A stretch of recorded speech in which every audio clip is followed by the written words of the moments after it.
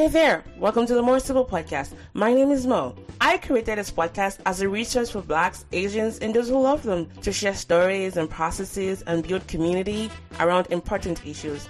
On this show, you get to hear amazing stories from people like you who show us how to get more out of life.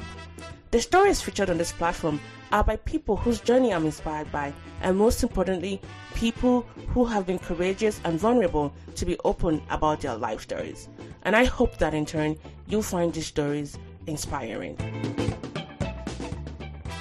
Hello everyone, welcome back to the show. Today I have a very important guest, and I will explain why I call him important, because he speaks to my heart with two of his missions, travels, and music. And I found him online while I was doing just a research about Lagos, Nigeria, which is where I'm from, as some of you know. And apparently he visited Lagos, Nigeria about, I think, 2 years ago. And I clicked on more of his articles and I realized that he had a mission to go to as many places as possible. So everyone, join me in welcoming Mr. Randy to the podcast, or Ramblin Randy, as he's called, or our Dobbs. So what should we call you, Randy? You can call me Randy. It's so nice to talk to you and nice to meet you. And I was looking forward to this. So yeah, it's great to be on the show. I hope we're gonna have a good time today. We're gonna have some fun. Thank you. And so I told you guys that the two things that I said I loved about what he does, and that's travel and music. So he's on a quest to travel to all 195 countries by 2020. And as at the time of this recording, I think you've hit 142, thereabout? 142, yes, that's right. 142. And he's not just one that goes to a country and then, stops talking about it. Like, he has a blog, guys, and his blog is so packed. And I'm just going to talk about some of the things that I really liked about him. And as I was reading more about him, I realized that we also have something in common, our love for Anthony Bourdain. And so I was like, wow, because I always tell my friends, like, Anthony Bourdain had my day job, had my dream job. I wish I could just do everything he did. And when he passed on, I legit cried because I felt like a part of, just what I loved, passed away. Even though I didn't know him personally, but Me too, yep. Yeah. Anyways, so I know you grew up you moved everywhere, actually, Arizona, California, and all of that. I'm just curious, tell us a little bit more about you and basically how you got started, especially with the music part, because I think it's very important.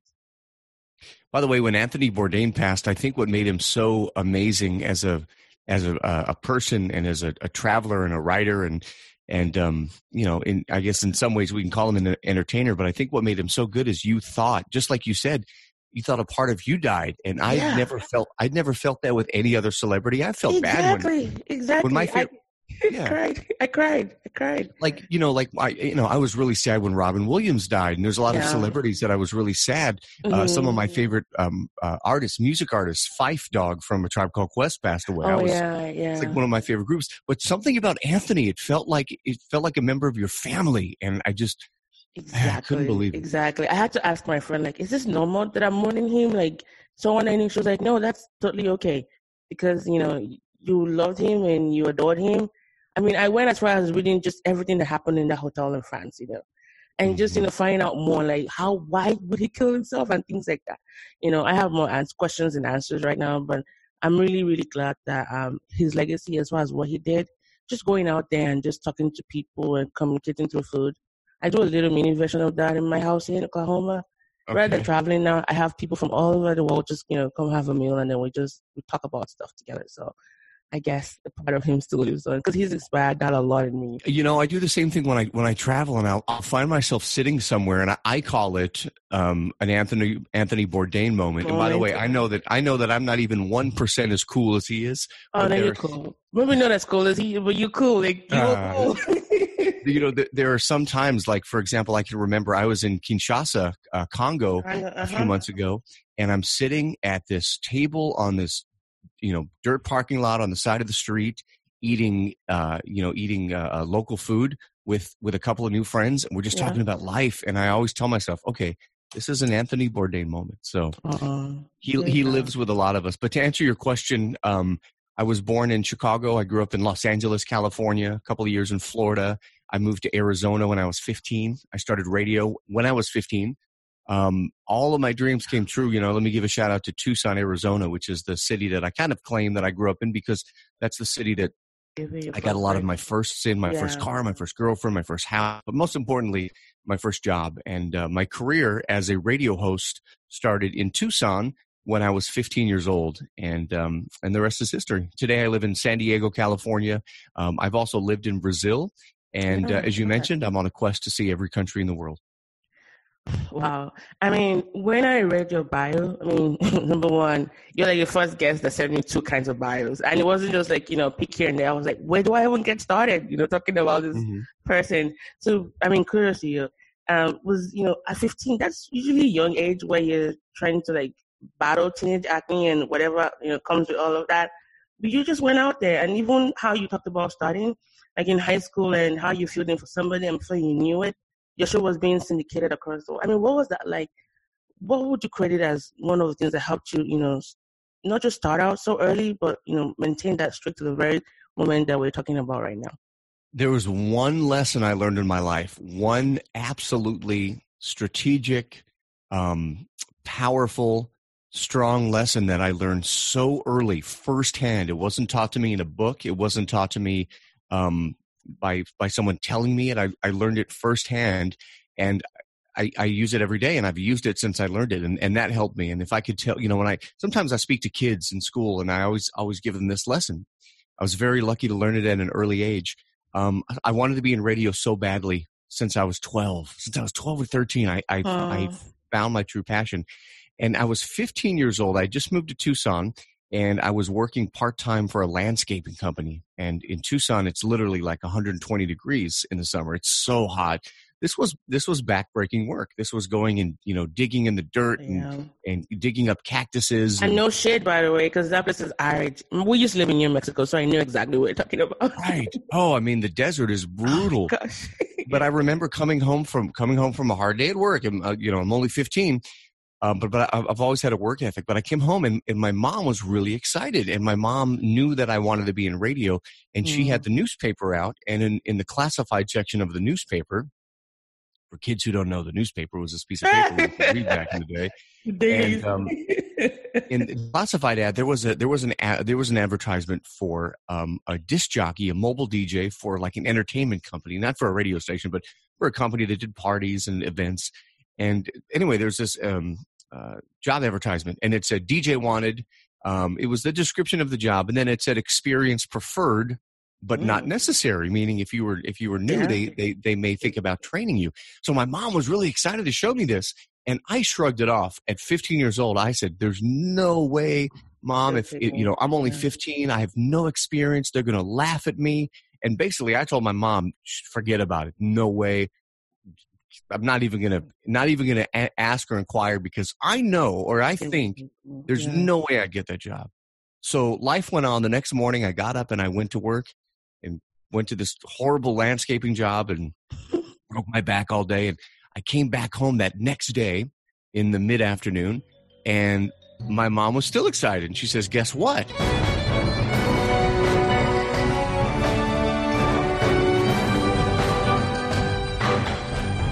She says, "I called the company, and I talked to the owner, Ron, and told him all about you, and he's really excited to talk to you." Well, you have to understand, as a 15-year-old, I just thought my life has ended. 15 like, for me is, 15. Now, look, if my mom did that today, I would laugh. I'd be like, "Oh, that's cute." But back then, when you're trying to be, as a guy, you're trying to be Mr. Joe Cool. Yeah. As a 15-year-old kid, you didn't want to have anything to do with your mom. And so I wanted to crawl under a rock and die. I said, "Mom, are you called? This is horrible. Why did you do that?" I was so angry. Well, I had to call this guy because she had called and set up a call with him. And I called him, and I'm like apologizing. "I'm so sorry my mom called. It's so embarrassing." And we chat, and he ends up inviting me to his office for an interview. I go to the interview, which my mom had to drive me to, by the way, because I didn't have a car. Yeah. End up getting the job, and I remember him calling a week later saying, "Hey, I'd like you to be our next DJ for this company." And believe it, but it was that very moment that I such a valuable lesson, Mo. And the lesson was, if you have nothing to lose, you got to go for things. Yeah, just show up. You never know. But as a kid, though, it's like you have to be, for me, I had to be shown that. I didn't believe it. And so what I did is I took that lesson at 15, I believe I got a head start. And I took that lesson and I just started applying it exponentially. I started applying it even places where my mom didn't think I would get the job. I'm like, really? She started it. and over and over and over and over again. So, one of the pivotal moments was I remember being 17 years old and I was a senior in high school and I was full-time on the radio. So I had a full-time nighttime radio job at the local radio station. And the people that were coming in to be my interns were college students or college graduates. I remember. So I simply practiced that my entire life. And I still do that. And I still ask for things that are way above my experience. And now and then I get a yes. And it still happens to this day. And, it's a really cool lesson to learn. I wish every kid could learn that lesson as early as I did because it really paid off.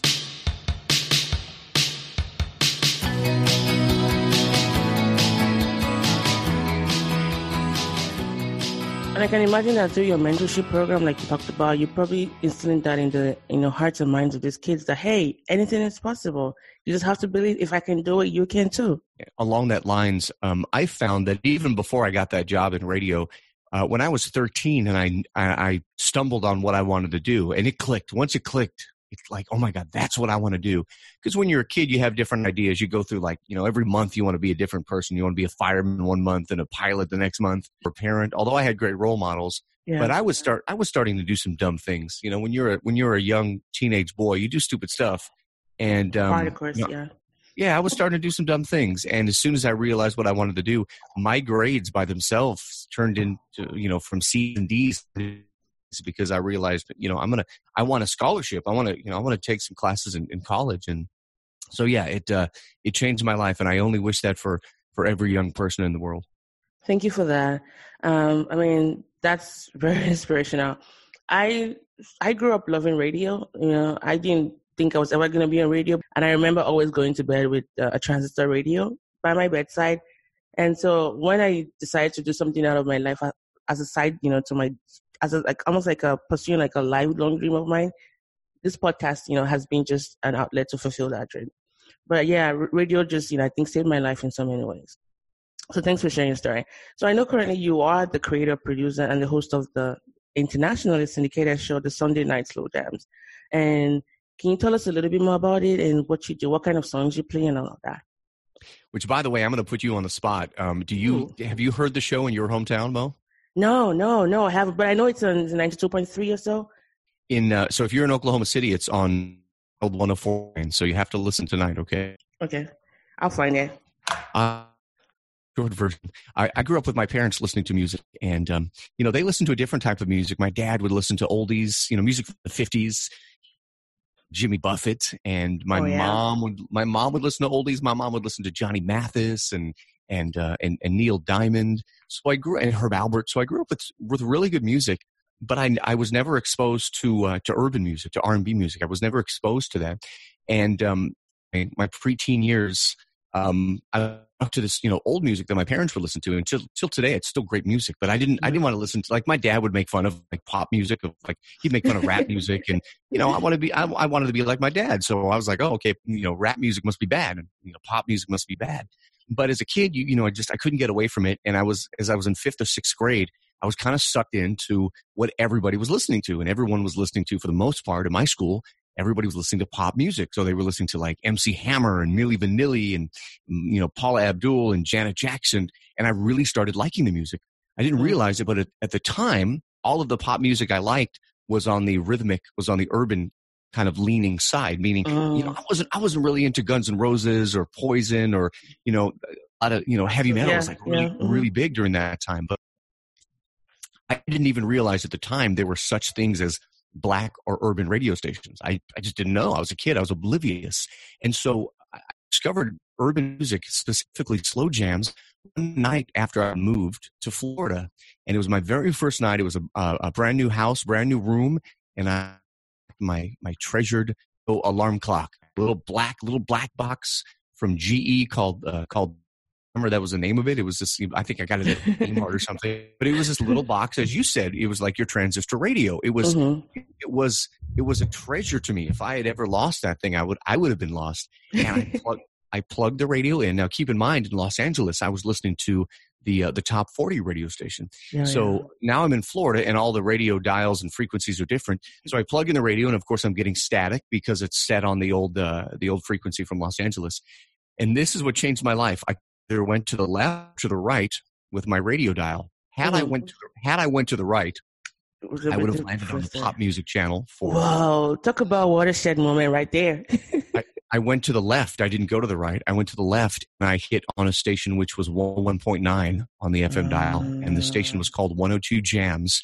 And they happened to be playing a late night show called The Quiet Storm.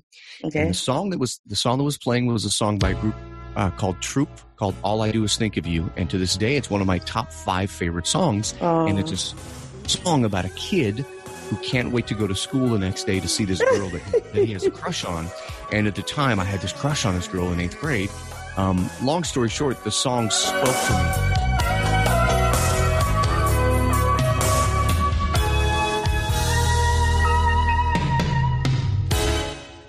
And my ears perked up, and then the next song turned on and spoke to me, and then the next song, and the next song.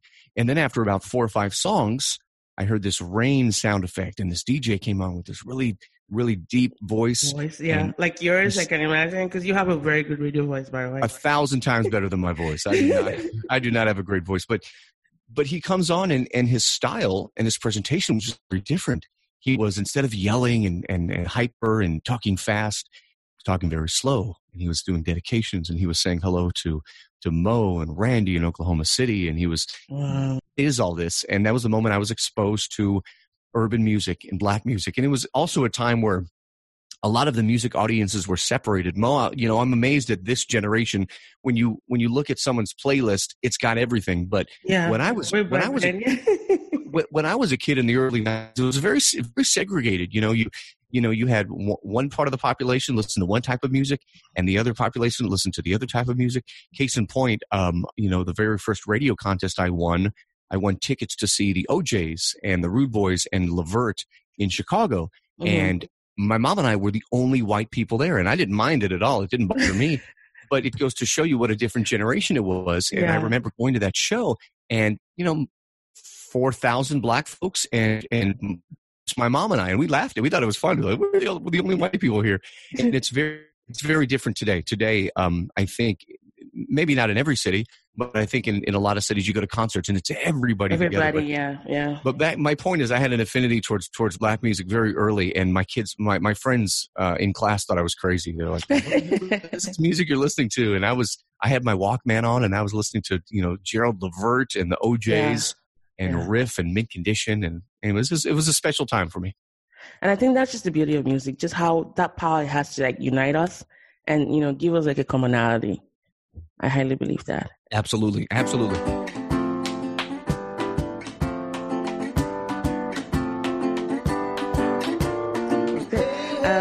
think the final question I want to ask regarding music would be, before we go to travel, which is also my favorite part, would be, so you have a syndicated show. It's 24 hours, also Jams Radio, and you also on iHeartRadio. What are some of the challenges in, having a syndicated show?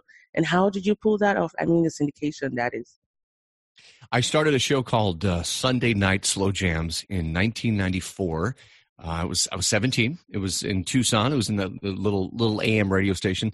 And I, that show has always been my passion. And, from the very beginnings, it really didn't make me any money. I was just doing it on the weekend as almost like a hobby. I worked full time Monday through Friday doing a regular show. But on Sundays, I would come in and I would bring in my own CDs. The program would let me bring in my own, the show that I just added. And, for all intents and purposes, it was like a child to me. I raised it from a baby. And I changed radio stations a couple of times in Arizona, and the show would always come with me. And we always had really, really good ratings. And, years later, I would have friends tell me, you should syndicate. And I never thought that my voice was good enough. I never had one of those really, really, really deep, thunderous voices that these Quiet Storm hosts had. that I listened to growing up as a kid. So I always dismissed it. When friends said you should syndicate it, I was no, I'm not half as good as those guys. But somewhere along the line, a few years later, I had 2 radio stations that I knew personally ask me if, hey, would you be able to send us a copy of your show and we'll run it on our stations? Mm-hmm. And at that same time, I was building a studio inside my house. So things kind of, they say the stars align. The stars kind of just align. So here I am with a studio in my house and 2 other stations in different parts of the country asking they could run the same show. So it was a very rudimentary start, but I had, at the beginning, I had 3 radio stations running the show and a 1-800 line coming into my house, and I would answer phone calls. And, it was just 3 stations, but the ratings on those 2 other stations improved greatly, just as my home station did. So now, I always wondered, I said, well, we talked about Oklahoma. Tulsa, Oklahoma was one of my first affiliates. Yeah. And I knew the station did good in Arizona, but I said, will this show work in Oklahoma? I don't know if it will. And sure enough, it did. We were number 1 after 1 ratings period. So, 3 stations turned into 6 and 6 turned into 12. At 27 stations, I signed a syndication deal with a syndication company. Yeah. And fast forward today, we're on about 200 radio stations, including 14 countries, including Lagos, Nigeria, and Kenya. And it's a dream come true for me. I absolutely love it. The challenge, I'm glad you asked that. The challenge is simply getting on radio stations is a challenge. For example, I may call a radio station. I'll give you an example. I've been trying to get on in Kansas City for decades, and for some reason, the radio stations in Kansas City, they just won't put my show on. And they don't owe me anything. I'm certainly not owed anything. I'm not entitled to anything. It's up to them. But it's frustrating because now we're on 200 radio stations, and I'm able to tell a station like the station in Kansas City, hey, look, these are the stations I'm on, and these are the ratings that I'm bringing. This is a successful show.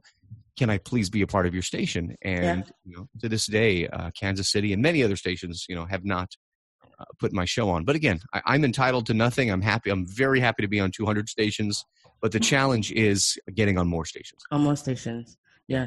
But I think also, if we think about just the internet radio, like just how easily accessible that is, I'm sure you're definitely having more reach than you think.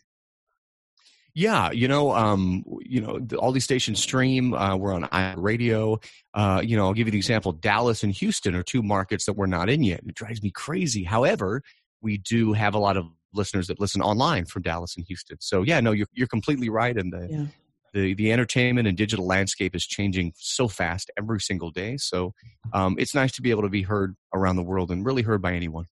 All right. And final question on this, 10 years, 5 years down the line, what would be your hope for, Slow Jams or whatever music ventures you go into? What's your hope? What's your long-term goal?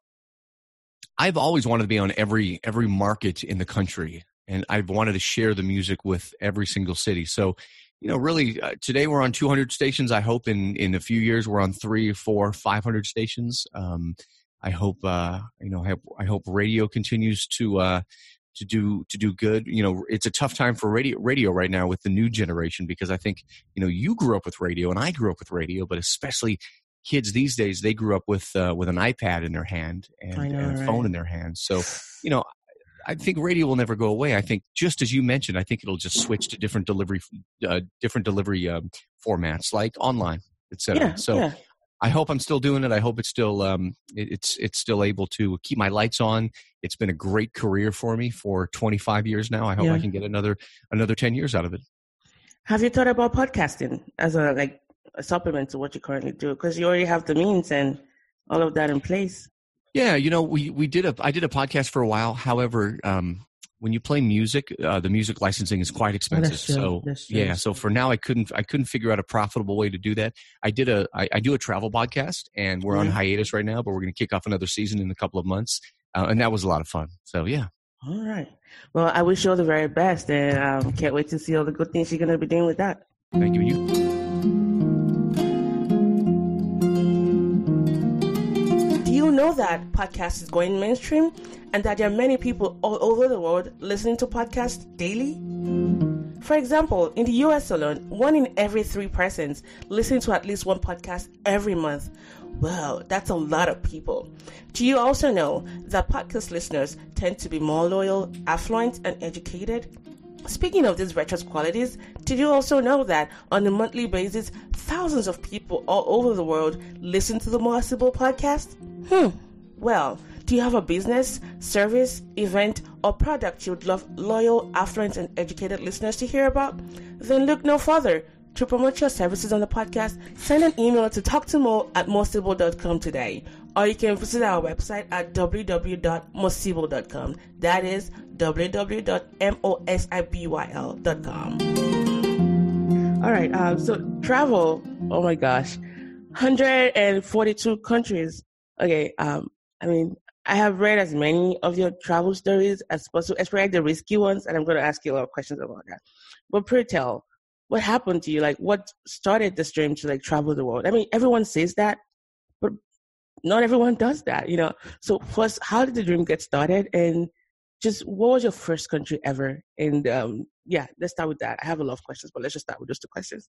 I really wish I remembered the moment I said, I want to see every country in the world. I think I was actually just already on the mission when I realized, I think this is going to happen. I think I'm actually going to see every country in the world. But I think there were a couple of sparks that ignited the passion and the dream, starting with when I was just a boy and when I was in grade school in Los Angeles. I lived places that were very multicultural, from Los Angeles to Tucson, Arizona, to Orlando, Florida. And as a kid, I think I was always fascinated with the Latin culture because of the different kids that I went to school with. And at the time, when I was a boy, when I was in elementary school, I think I was almost afraid of it. I think it almost kind of intimidated me, but at the same time, I think I liked it. I think I was fascinated with it. And the first big trip I took, Brazil, my early 20s. And I had traveled with my parents before on cruises, and never really loved it the way I love traveling now. And I think that's because it was very organized. I was on a boat with, 30,000 other people. We'd get off the boat in very touristy places like Rome, and I would be surrounded with, hundreds of other Americans with cameras around their neck. And it was fun. It wasn't thrilling. It wasn't a lot. Yeah, it wasn't thrilling. It wasn't a lot of discovery. But it was in my Spanish class when I was in college that my teacher told me stories of Brazil and ignited a spark in me. And I remember the first time going back to my house and Googling Rio de Janeiro and seeing the picture of what Copacabana Beach looked like, which is gorgeous, with Sugarloaf Mountain and the big Jesus and the cable car and these beautiful tiled sidewalks and palm trees. And I dreamt of going to Brazil. That was my first big trip. And my best friend said he would go with me. And on the first year, he bailed. He said he couldn't go. He couldn't get time off work. And I was so sad and disappointed. I said, well, let's go next year. He says, okay, next year I'm going to go. So next year came around, another full year, and we're about ready to plan this trip. And I said, okay, are you ready to go? And he said, well, no, I can't go. I don't have the money, or I can't get time off work. And I got really angry. And I said, darn it, you know what? I'm going to go. I'm going to go by myself. And at the time, that sounded crazy. I was in my early 20s, and I'd never really traveled that many places. And I booked this trip to Brazil all by myself.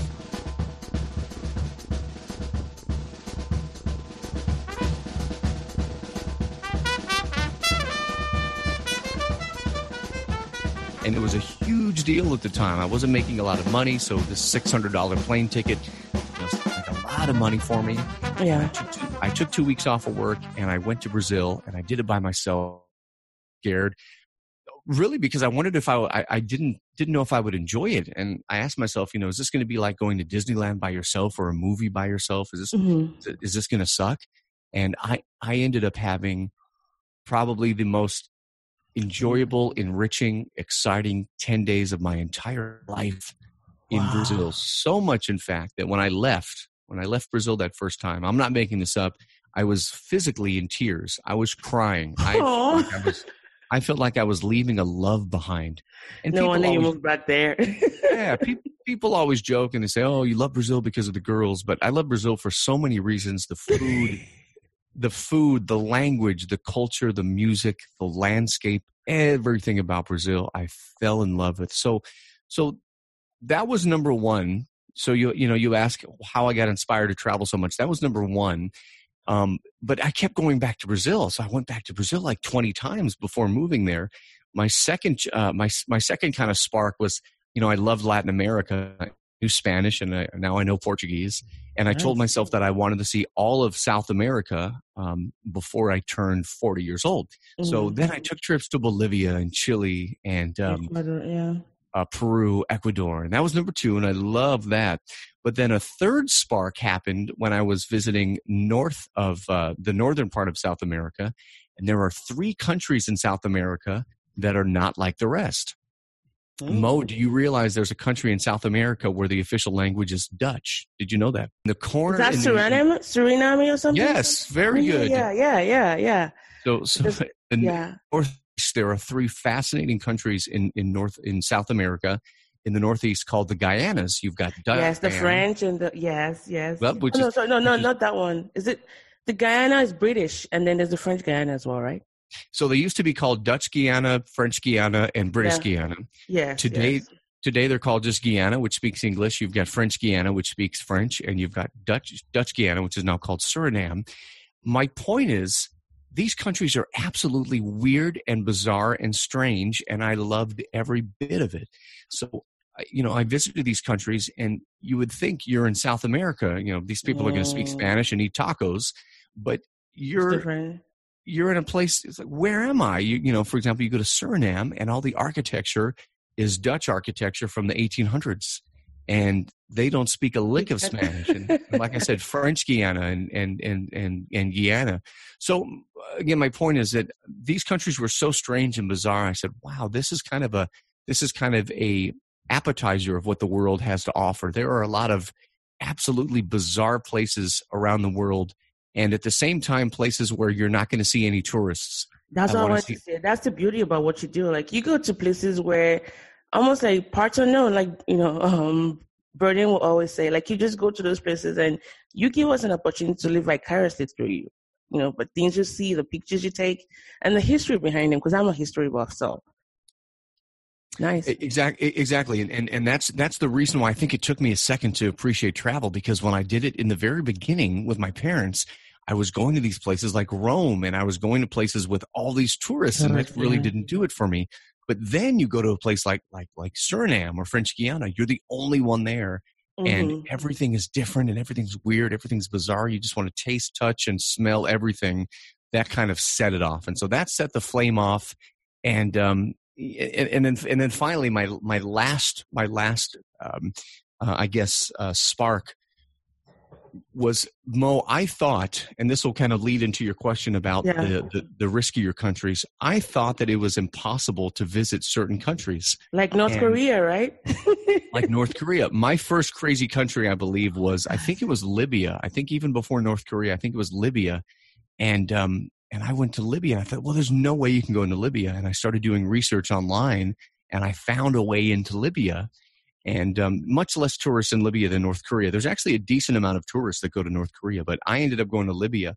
And I was told by my tour agency that I was one of the first foreigners to visit as a tourist after the war. And this was after Gaddafi died, because, before Gaddafi could get, Wow. This was after he was gone. And they said that I was one of the first tourists to visit. And the sensation of being somewhere that you shouldn't be, it took over my body. It gave me goosebumps. And I said, it's because I'm not supposed to be here. Exactly.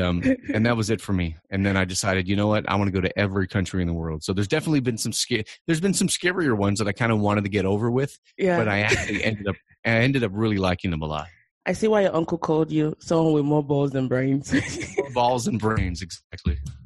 I mean, like when you talked about going to, was it Somalia? Having like an 8 special ops security team with big guns and, and you being in Iran when, Qasem Soleimani was assassinated. Like, oh my gosh. And this was just, 2 months ago, thereabout. It's funny because going back to Somalia, it's funny because my African friends think I'm crazy too. Like, number one, there's, as you know, there's a lot of Americans that they're scared of Africa in general. Like, they wouldn't even go to like Uganda because they think it's all bad. Ravished, yeah. But even some of my African friends, like, you're going to Libya, you're crazy. Anyways, I think another thing I like about what you do with travel is you give tips. Like your rambling tips section. and, things people should avoid to do, which I really highly recommend to anyone listening to this. Like, his blog is almost like you're reading his personal diary, and I feel like with your blog, we get to also know who you are.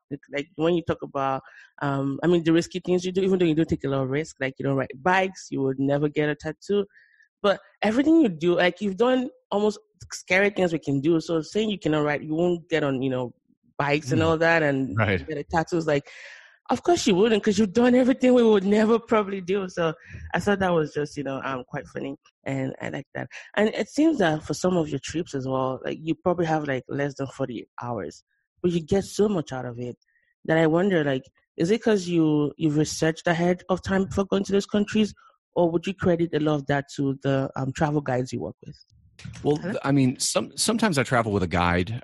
Many times I prefer going solo, but it's almost the opposite. I try to do some research, but on purpose, I try not to over-research a country. And the reason why is I want to be surprised. So, for example, one of the countries that was on my bucket list that I visited in December was Myanmar.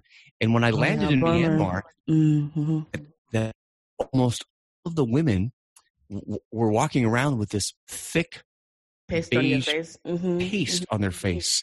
I thought that was the coolest thing ever. And then I researched it and I said, why do they do that? And I learned, but if I had researched that before, I wouldn't have been surprised. So, so sometimes I don't research a place too much because I want to leave some for a surprise. I want to be surprised when I go somewhere.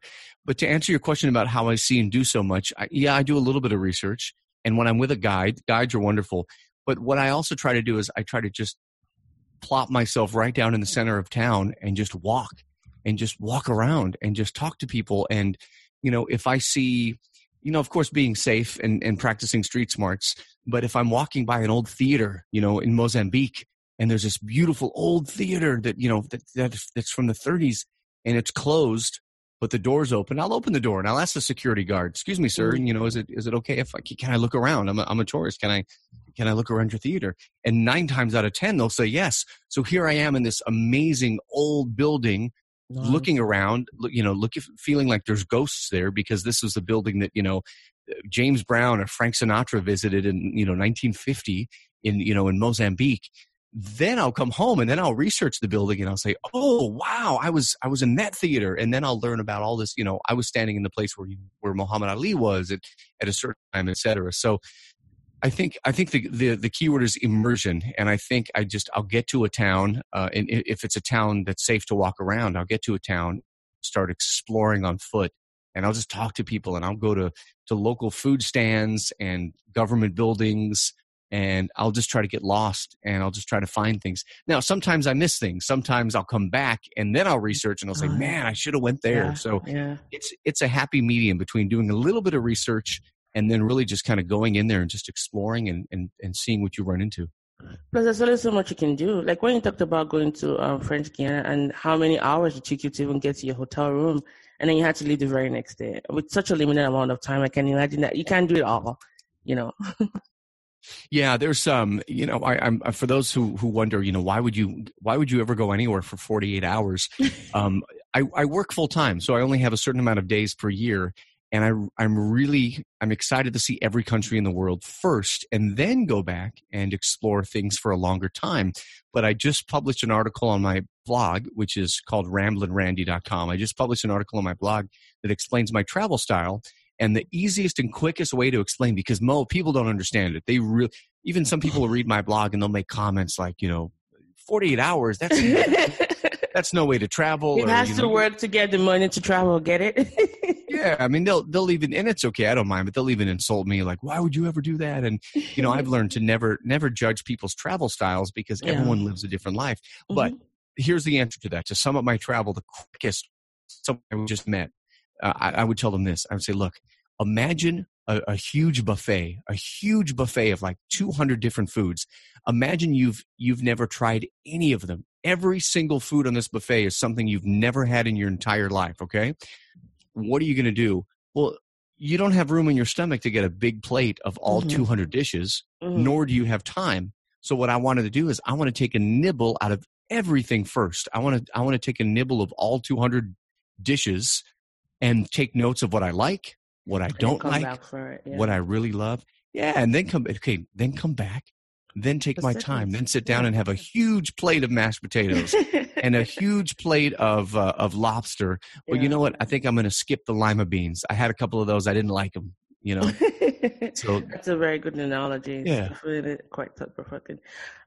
So which kind of brings me to my next question. So I know one of the things you do is you work for the big man, yeah. How do you, like you said, like time and money, time we get that, but where do you get the money to like travel, around this places? Because flights are definitely not cheap. And for the type kind of connections you do, because I've read some of your posts where you had like 3 to 4 countries to visit within a very short period of time. For those that might really want to you just explore just your mission as well, what are some of the things you might talk to them about, the monetary cost of just traveling around the world?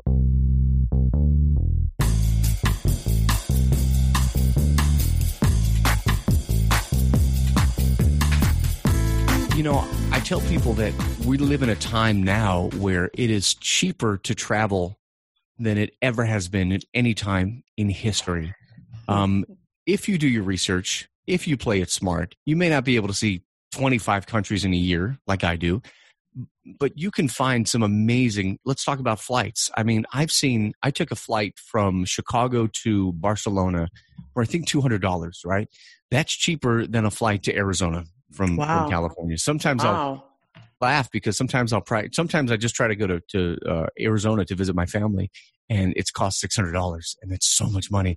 But yet there are some amazing, amazing prices if you use Google Flights, and if you take some time and you go on off season. There are also cheap places to stay, whether you do hostels or whether you do couch surfing. You can do couch surfing. You can stay on someone's couch for free and not pay anything. So number one, I honestly think if you have a job, save some money. It has to do with priorities. Don't go to the club every Friday. You know what I'm saying? Don't shop for that dress, save it up. You're right. So for me, it's a couple of things, but for me, it's also, it's priorities. It's where am I going to put my money? I'm not going to go to the club. I don't buy expensive brand name clothes. I don't eat out all the time. So number one, you have to want to do it. If you don't want to do it, you're not going to make it a priority. So if you make it a priority, all of a sudden it becomes in reach. And second of all, personally with me, I've just always worked a lot. I've been a workaholic since I was, I had my first job at 12 years old. I've always worked myself almost to death because I enjoy it too. But I work a lot. So I put most of my money into travel. So I have 2 jobs. I work, 14, 15 hours a day. So I work a lot. So I definitely, the fruits of my labor are, instead of buying a fancy car, I go on trips. It's such a, I like that because I travel. I don't travel a lot as I should. One, my passport isn't blue yet. So there's so many restrictions there, but I still travel. But I like what you mean. So at the end of the day, you don't look back at your car like, this car that I spent so much money buying has, it's just a car. But the memories and the experiences and the growth you get when you travel, you're just never the same. You tend to see the world differently. Like you tend to just have this, what's the word? I want to call it tolerability, but tolerance, for people around you, because you experience other people's culture. You get to say a little bit about every place you've been to, and it just changes you, it changes you. Unlike, saving up for a car. I mean, a car is good to have, a fancy car is good to have, do what you can do, but also prioritize traveling if you really want to, be a better person, I think. So thanks for emphasizing that. It's changed me. It's made me, I hope, it's made me a better person. And I say that really, really sincerely, whether it's a person who's more accepting or a person that has definitely more gratitude, definitely more gratitude when you see places where, people are struggling just to eat or just for water. So much gratitude, also patience. You realize that America is a very efficient country when you go to the grocery store or you go to the bank. Yeah. So yeah, it's been incredible. I used just one quick little tidbit here. I used to really be afraid of the religion of Islam because I really didn't know it at all. And the first time I went to Africa, the first time I went to an Islamic country, it was Senegal. Mali or which one? Senegal. Okay. It was Senegal and Mali on that same trip, and Burkina Faso, and I came in really scared, like, oh my God, are they going to kidnap me? And it really opened up my heart, my eyes, and my mind to say that, hey man, these are just people like you. And they, for the most part, every religion has crazy people. Every religion does, but the common man in basically all religions, they all believe the same thing. So yeah, very true about that tolerance, and I know, for the most part, and that's what I always try to tell my American friends, like, you have no idea the power you have in your blue passport. You can pretty much get anywhere in the world within 30 days, as long as you're not living there long term. It's like a ticket to the world. Many people, like I have a Nigerian passport, I have to apply for a visa. I have to send in everything that they need, including my firstborn child, before they can give me visas to some countries. And so that limitation is kind of, it abounds, but it doesn't really stop me sometimes to go to countries. But, go the world and then it helps you with cultural patience. It helps you with curiosity. And I think even for those that are non-Americans, travel to those places where you want to learn more about it. I mean, travel is just one way to just get into that place and learn to know more about people, how to do stuff, and see what you can take and be recycle culture, and everybody gets to leave all nice and nicey and, better. Anyways, thank you for answering that question. Hey, Mo, you mentioned about your passport. That's, I think a lot of Americans don't even realize that what you said, and I only learned that over the past few years, is that your point is that if you have an American passport, if you have a blue passport or a European Union or, Singapore, Germany, those passports can pretty much get you anywhere. Exactly. But there's so many other passports, Middle Eastern, African, etc. And I don't think many Americans even understand what we're talking about. But when you have a passport like a Nigerian passport, it's so much tougher for you to go places with your passport than it is for me. And then you think about how many Americans don't even use or don't even have a passport. They don't even have it. I'm like, what the heck? It's crazy. What the heck? Yeah. I mean, if you look at the Henley Index, which is what they used to measure the relative strength of a passport, the U.S. is number 8 on that list. I mean, that's amazing. And with that, you can get to 184 countries without even having to get a visa. Mm-hmm. Do you know what that means? Like, I can just book a flight anywhere, anytime. Like, okay, case in point, we're going to Korea in May if everything clears up. But we had to apply for a passport to get there, for a visa to get there. And it took quite a while, all the things we're asking for and things like that. I mean, I was still going to go anyways, and hopefully we can get to go. But just imagine having a blue passport. I could just easily just book my flight and, not worry about whether I need a passport. I could actually go the very next day if I wanted to. So Americans, listen to this. Use your passport. Absolutely. Because a lot of people are dying to have that opportunity.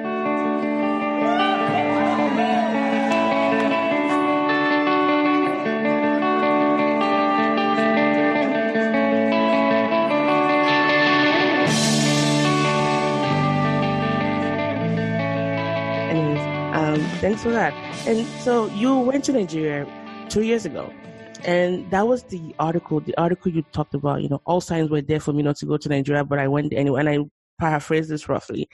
But I loved reading that because, number one, even though I grew up in Lagos, Nigeria, I was born and bred there. I moved to the US maybe about 10 years ago.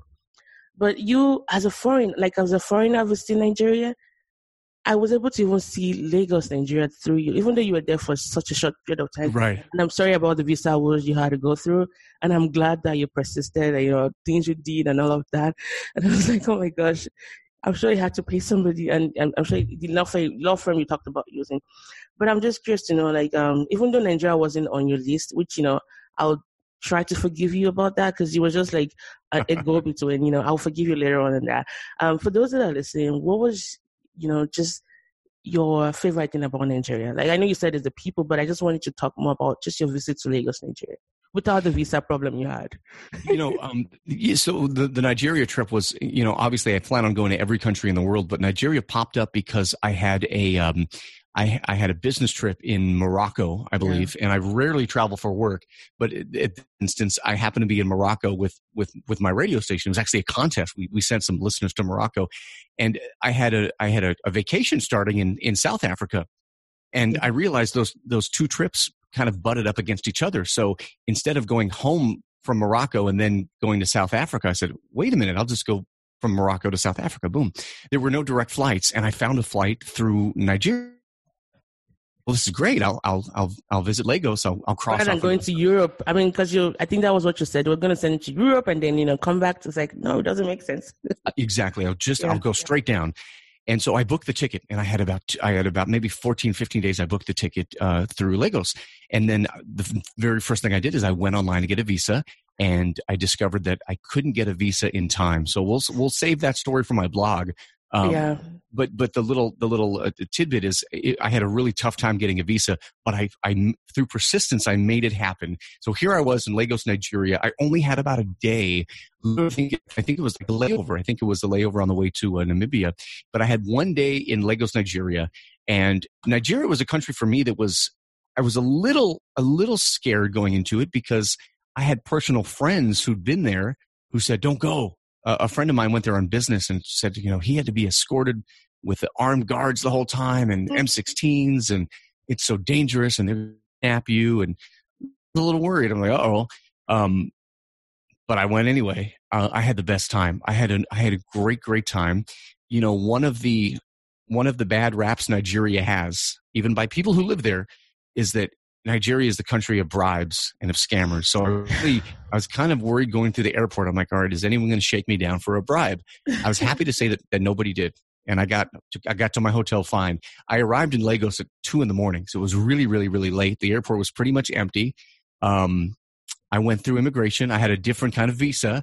The guy kind of looked at me a little weird. I had to go in an office, fill out some paperwork, but it all worked out. And I got to my hotel, had some sleep, woke up in the morning.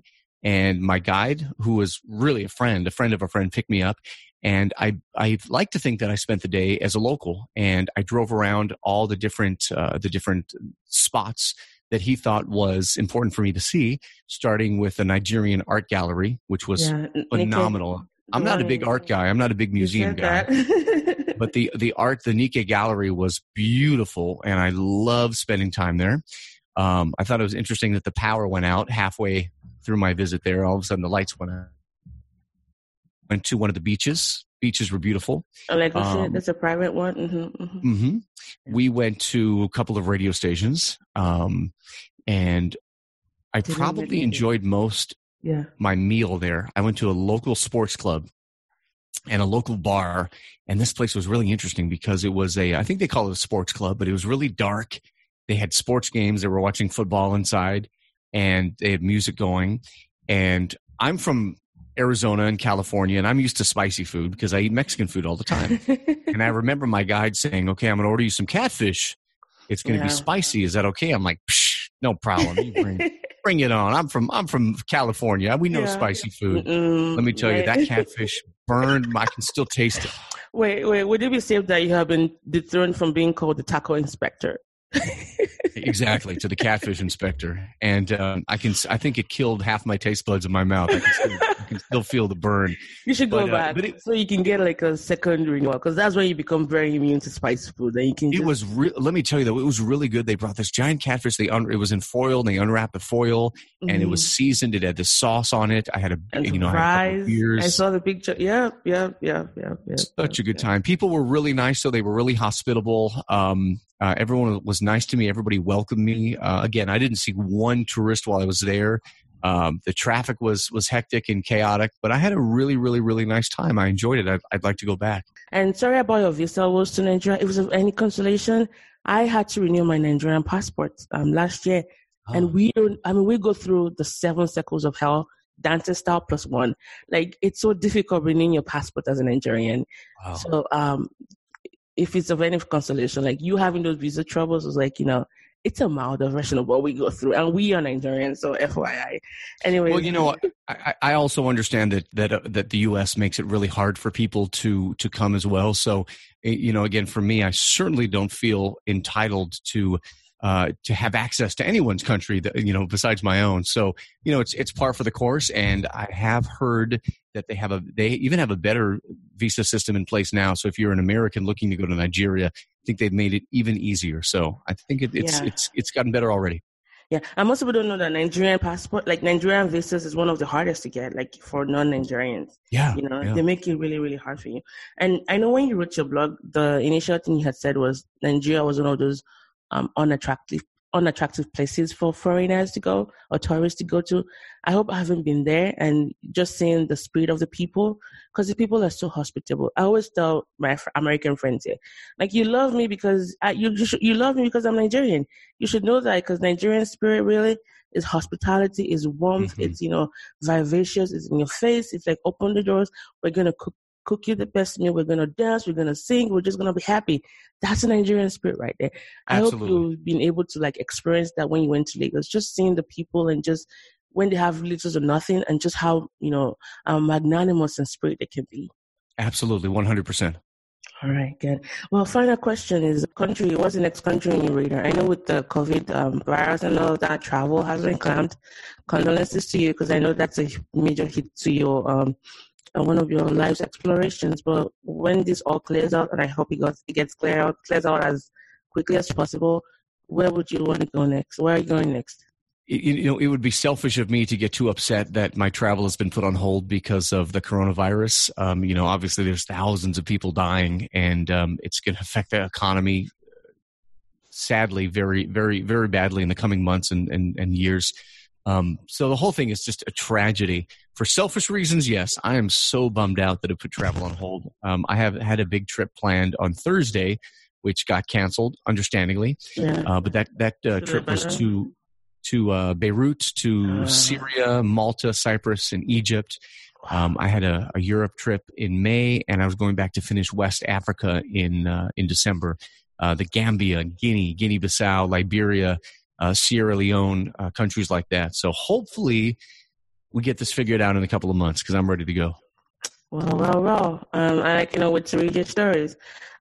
So finally, where can people get to? Can you talk about your blog and whatever else you're passionate about, so where people can contact you if they wanted to know more about you?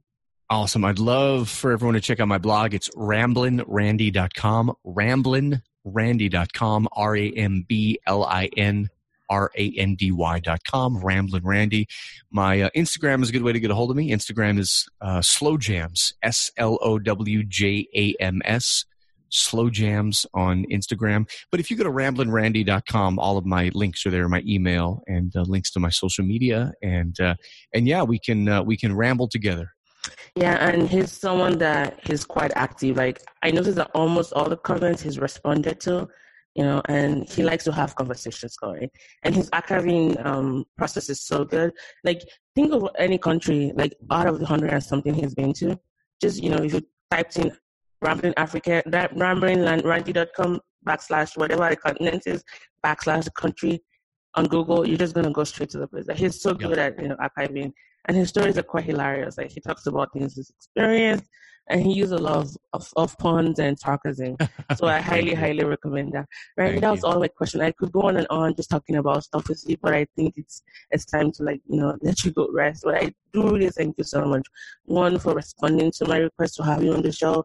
I do really believe in what you do, and your story is very encouraging, especially just going for what you want and not even holding yourself back regardless of your age and inexperience. And I think that's just something a lot of our listeners would, I'm sure they'll connect with, because I connected with that as well. And also things you do with your travels and trying to make the world a smaller place. And I do really, commend you for everything you do. And thank you so very much for being on the show today, Randy. Your podcast is incredible, and I love the message that you're spreading. So it's an honor and a privilege, and let's do it again soon. Yes. And I'll be listening to 104.9 today, and I'll see you at 8:00. Thank you so much, Randy, and have a wonderful rest of your weekend. Thanks, Mo. Talk to you soon. All right, guys. That was the podcast with Mr. Randy. Check out his blog, ramblinrandy.com, and don't forget to leave a comment too on this episode if you love this content. Let me know what you think, and I look forward to hearing that from as many of you guys as possible. I remain your host, More Sibyl, and catch you guys on another episode of the More Sibyl Podcast. All right, bye. Awesome. That was so much fun. Thank you so much. Thank you. All right, bye. Enjoy your weekend. We'll talk to you soon. Yes, thank you. Bye-bye. Don't make nobody stress you. Don't make no blood pressure make your life left you. Never you hurt a soul unless you have to defend yourself if them try test you. Thank God for my life, yes. Me wake up this morning and alive, yes. Make them go and judge, nobody no perfect, and Father God alone bring brightness. If you not like come and say, go find the Lord. Me now no time for the work, a time so hard. Them now mad me now gonna psycho ward. Or go join the morgue, enjoy my life for y'all. Few friends when me have went here to me. Me not trust people, so me choose them carefully. Them are not clean, so them can't come near to me. Can't compare to me. None of we don't know where tomorrow.